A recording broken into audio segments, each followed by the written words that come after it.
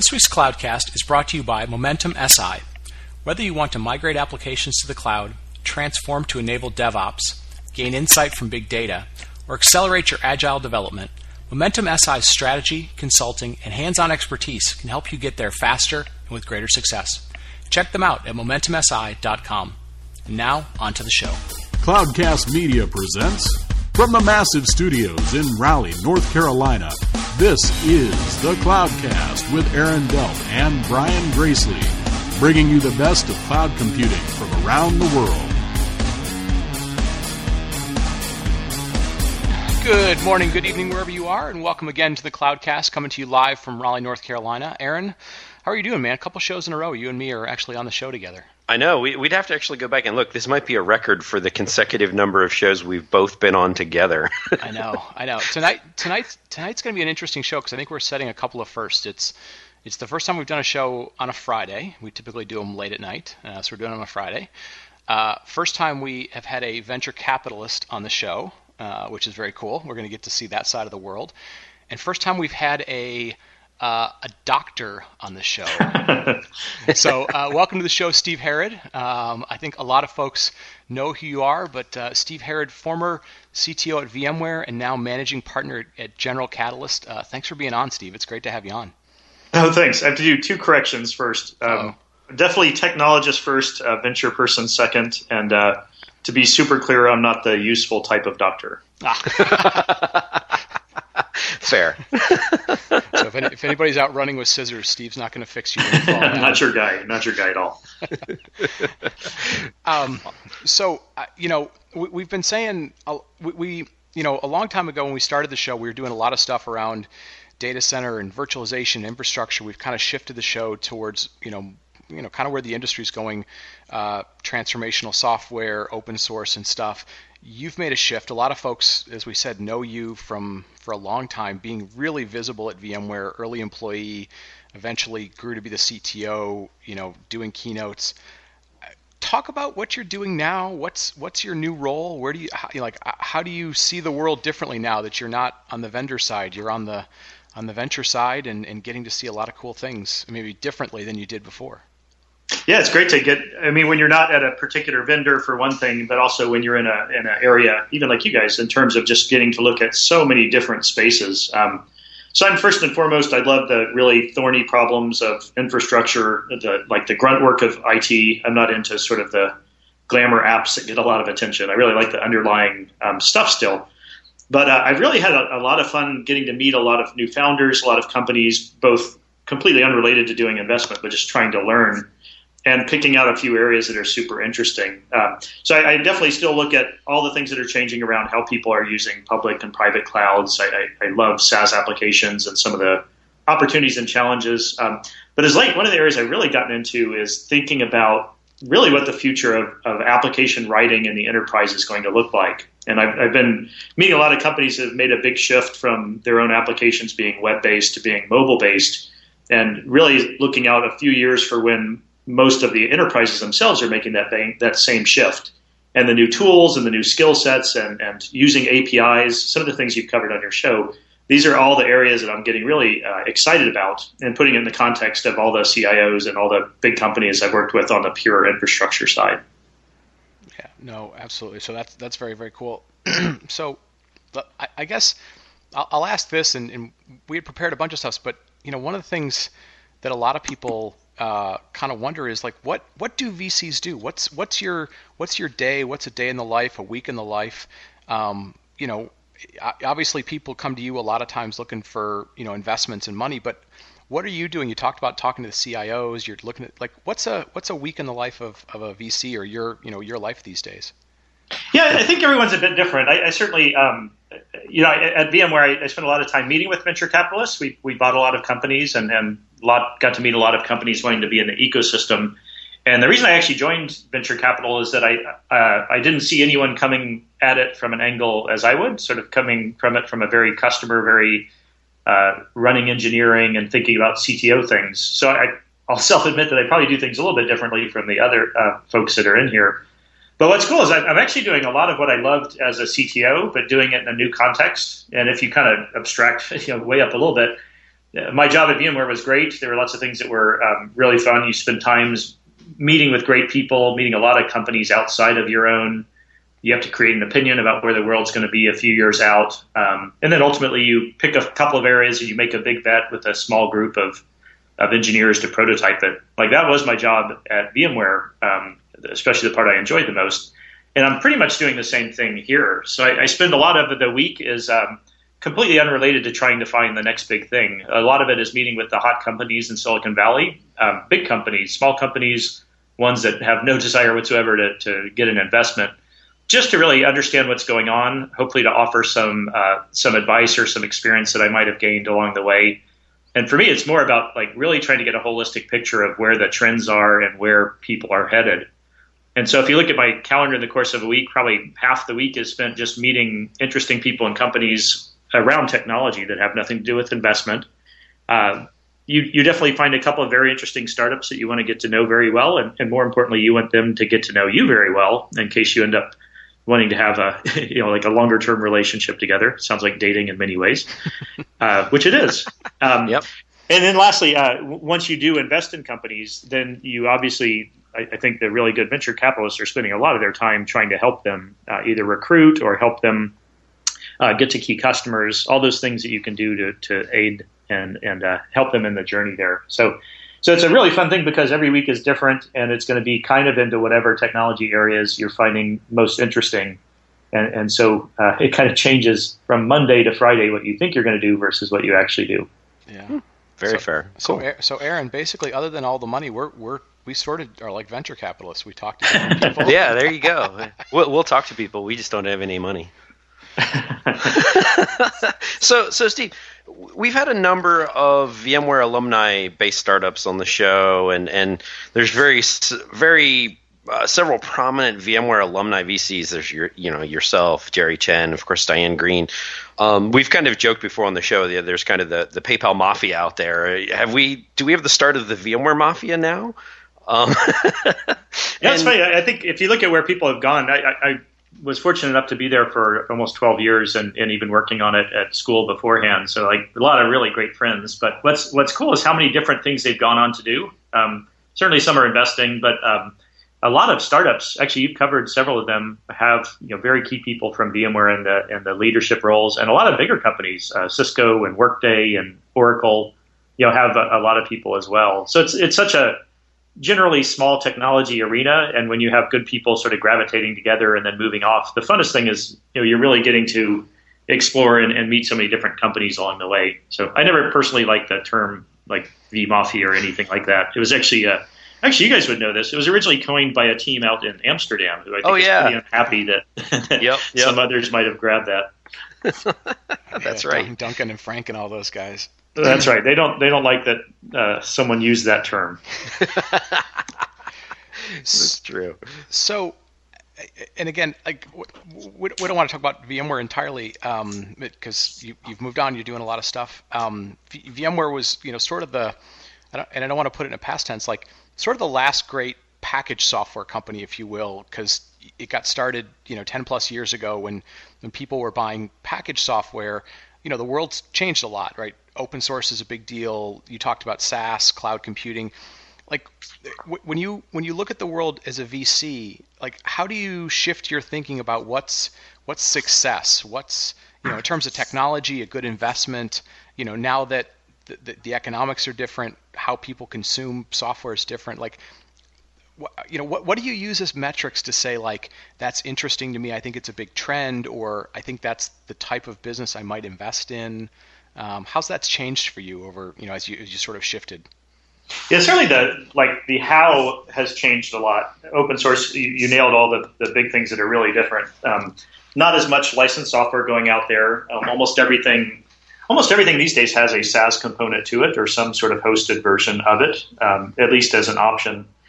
So sort of how the value gets to people has changed in a bunch of different ways, but kind of the core way that people bring value and the core thing you're looking for is, at the end of the day, people are looking for things that either save them money or they help them move better, where better might be faster or more securely or more safely. And so you're really looking at just ultimately how do you find a company that's going to move the bar? And you always hear people talk about it, but especially when you're at a young company, you need to move the bar kind of 10x to really get the attention you need. So in the VMware case, it was actually a fun story because the original sales of VMware, as you got into the server side, it was, as you guys know, it was a capital expense savings story. Buy fewer servers, which is pretty easy to justify. Then you move from that to actually saving on people through operational expenses. And so pretty much every startup, it's much easier to get in by saving either capital or people time.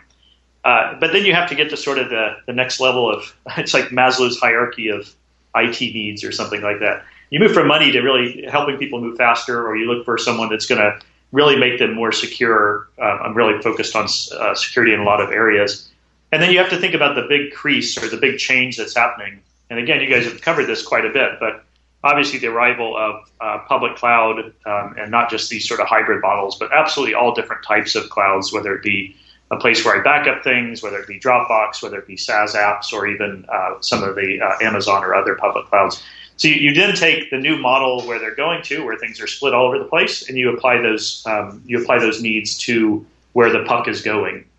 And so it's really a combination of that. What's the core value, and then is it relevant and increasingly relevant in where the world is headed? Cool. So based off of that, what kind of trends or technologies are interesting to you these days, both as an investor, but also kind of as the techie geek side of you as well? Yeah, I stick with techie geek first. That I think the things follow that hopefully make very sound investments. But I've been really I've gone through a couple of different waves of things that I'm most excited about. The one I like the most right now is thinking about, I kind of said at the start, but really what does it mean for mobile to really hit the enterprise? And we've all seen it in the consumer life in so many ways, and I just ordered my iPhone 6 and all that. But the true impact it's had on business is still very, very early. And this isn't about BYOD, that sort of thing, like companies allowing you to bring your phone. This is like, what if you truly embraced mobile as a company and really had your developers driving the future of your enterprise IT by being mobile app developers? And I'll go into this in just a little bit, and then we can go back and forth. But I think it's really interesting to look at what's happened at kind of pick 4 or 5 really interesting companies. If you look at Facebook or Salesforce or LinkedIn, or even like Intuit and companies like that, they were 100% web-based companies. And then they decided that largely for user experience, that they had to go to kind of first, they didn't have to have a mobile app. And then they have this nice little hybrid app, which is some cool technology that came along to do that. But now it's full on, in many ways they're shipping the mobile application first. That is absolutely the top priority. And it trickles down in each of those company cases into how they train people, what a release cycle looks like, what their testing infrastructure looks like. It really has hit every single aspect, and they've now become kind of mobile first in all of their own work. And so I like to step back a little bit and just say, as all these other enterprises go through, maybe not as dramatic as a transformation, but certainly as mobile hits for internal applications and anything they're doing, what are these big changes that they're going to need? What are they really going to look like? And so really exploring that has been what I've been spending the last several months on. Yeah.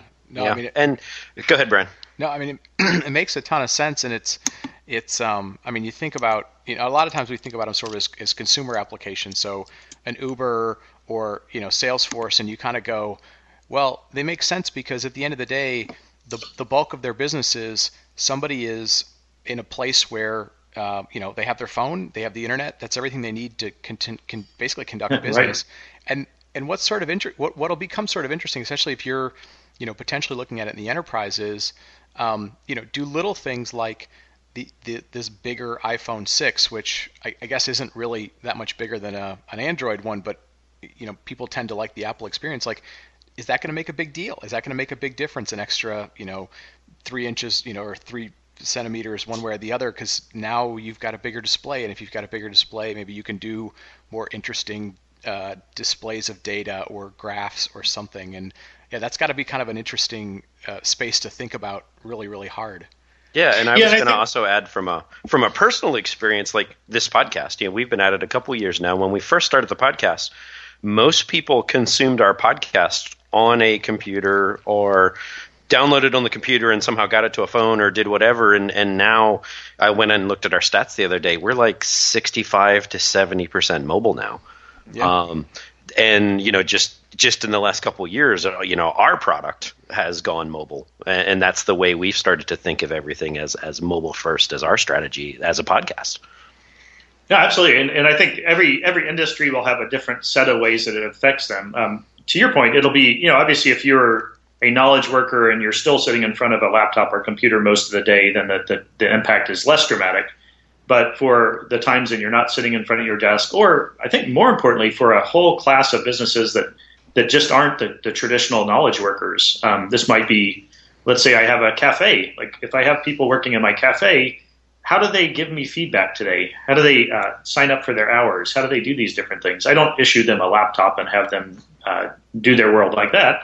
They have their own device and they need a way to get to applications that really help them communicate with me. Or if it's a franchise or if it's any sort of business, again, where you have workers that are on the go, it really applies this very differently based on the type of company and the type of workforce that's there.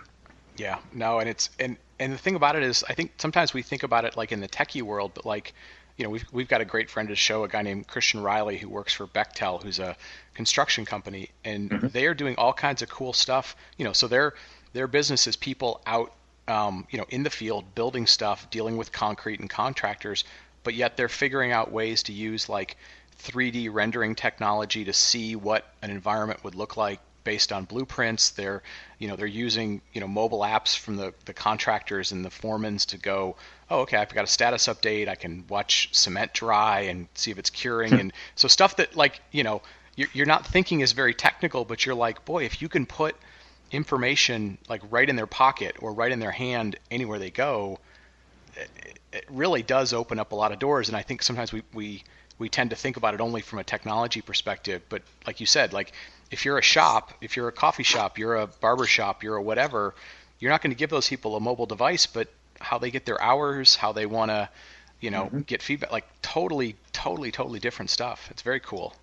And it's funny, and all these, like we're all techies, and the communities we live in are very techie on so many fronts. But you've got to really get out of just this environment to see a lot of opportunities. It's very easy to be circled around the new web company, building something a new way, and really lose track of exactly what you said. How much larger of a proportion of the world is not really obsessed with technology at this level? They just want to solve problems in new ways. Yeah. Now, you've been in the past, if anybody follows your Twitter feed, like you explore the world. You were sort of seeing the world as a CTO.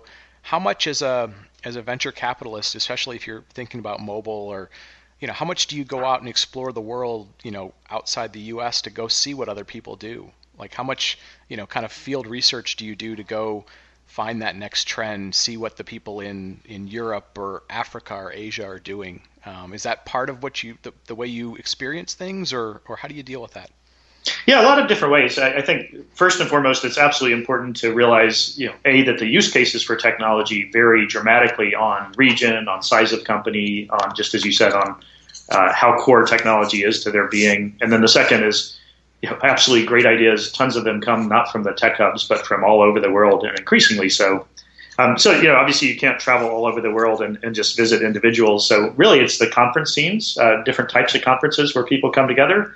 And what's really cool, obviously, is services like yours, things like Twitter, things like Facebook, really engaging in social media outside of the normal circles has proven to be a really good way to do this. And what's fun about being in Silicon Valley is that so many people from all around the world are visiting here as well.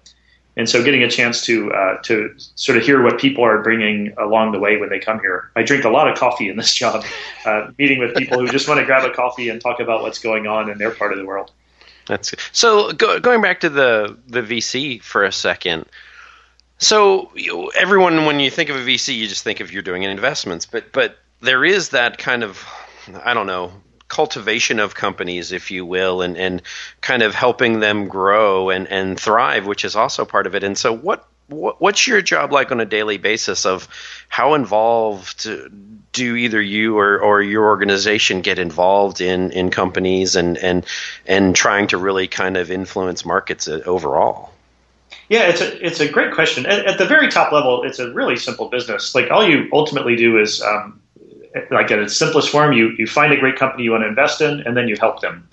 And everything else sort of is secondary to those two functions. And so it's also a cycle. So when you do help a company and you prove to be particularly helpful, then they'll tell their friends who later on might want to have you as an investor. So I'm a big believer in sort of, I don't know what you'd call it, like technology karma, where you kind of just help as many people as you can and hopefully provide good advice and ultimately other good things come around. And so I think a lot of the time you spend absolutely directly with, I have a few companies that I've invested in, which absolutely I'm calling up people that I've worked with in the past to help recruit them. I'm introducing them to key buyers at customers. I'm on a whiteboard sort of thinking through architecture and through vision. Like that's what you'd think of as most directly what you do. But you're also out there introducing them to people who are doing podcasts, people who are doing analyst work, people who are doing conferences, really just trying to make connections between interesting people to help them get their story out or to help them be able to recruit interesting people.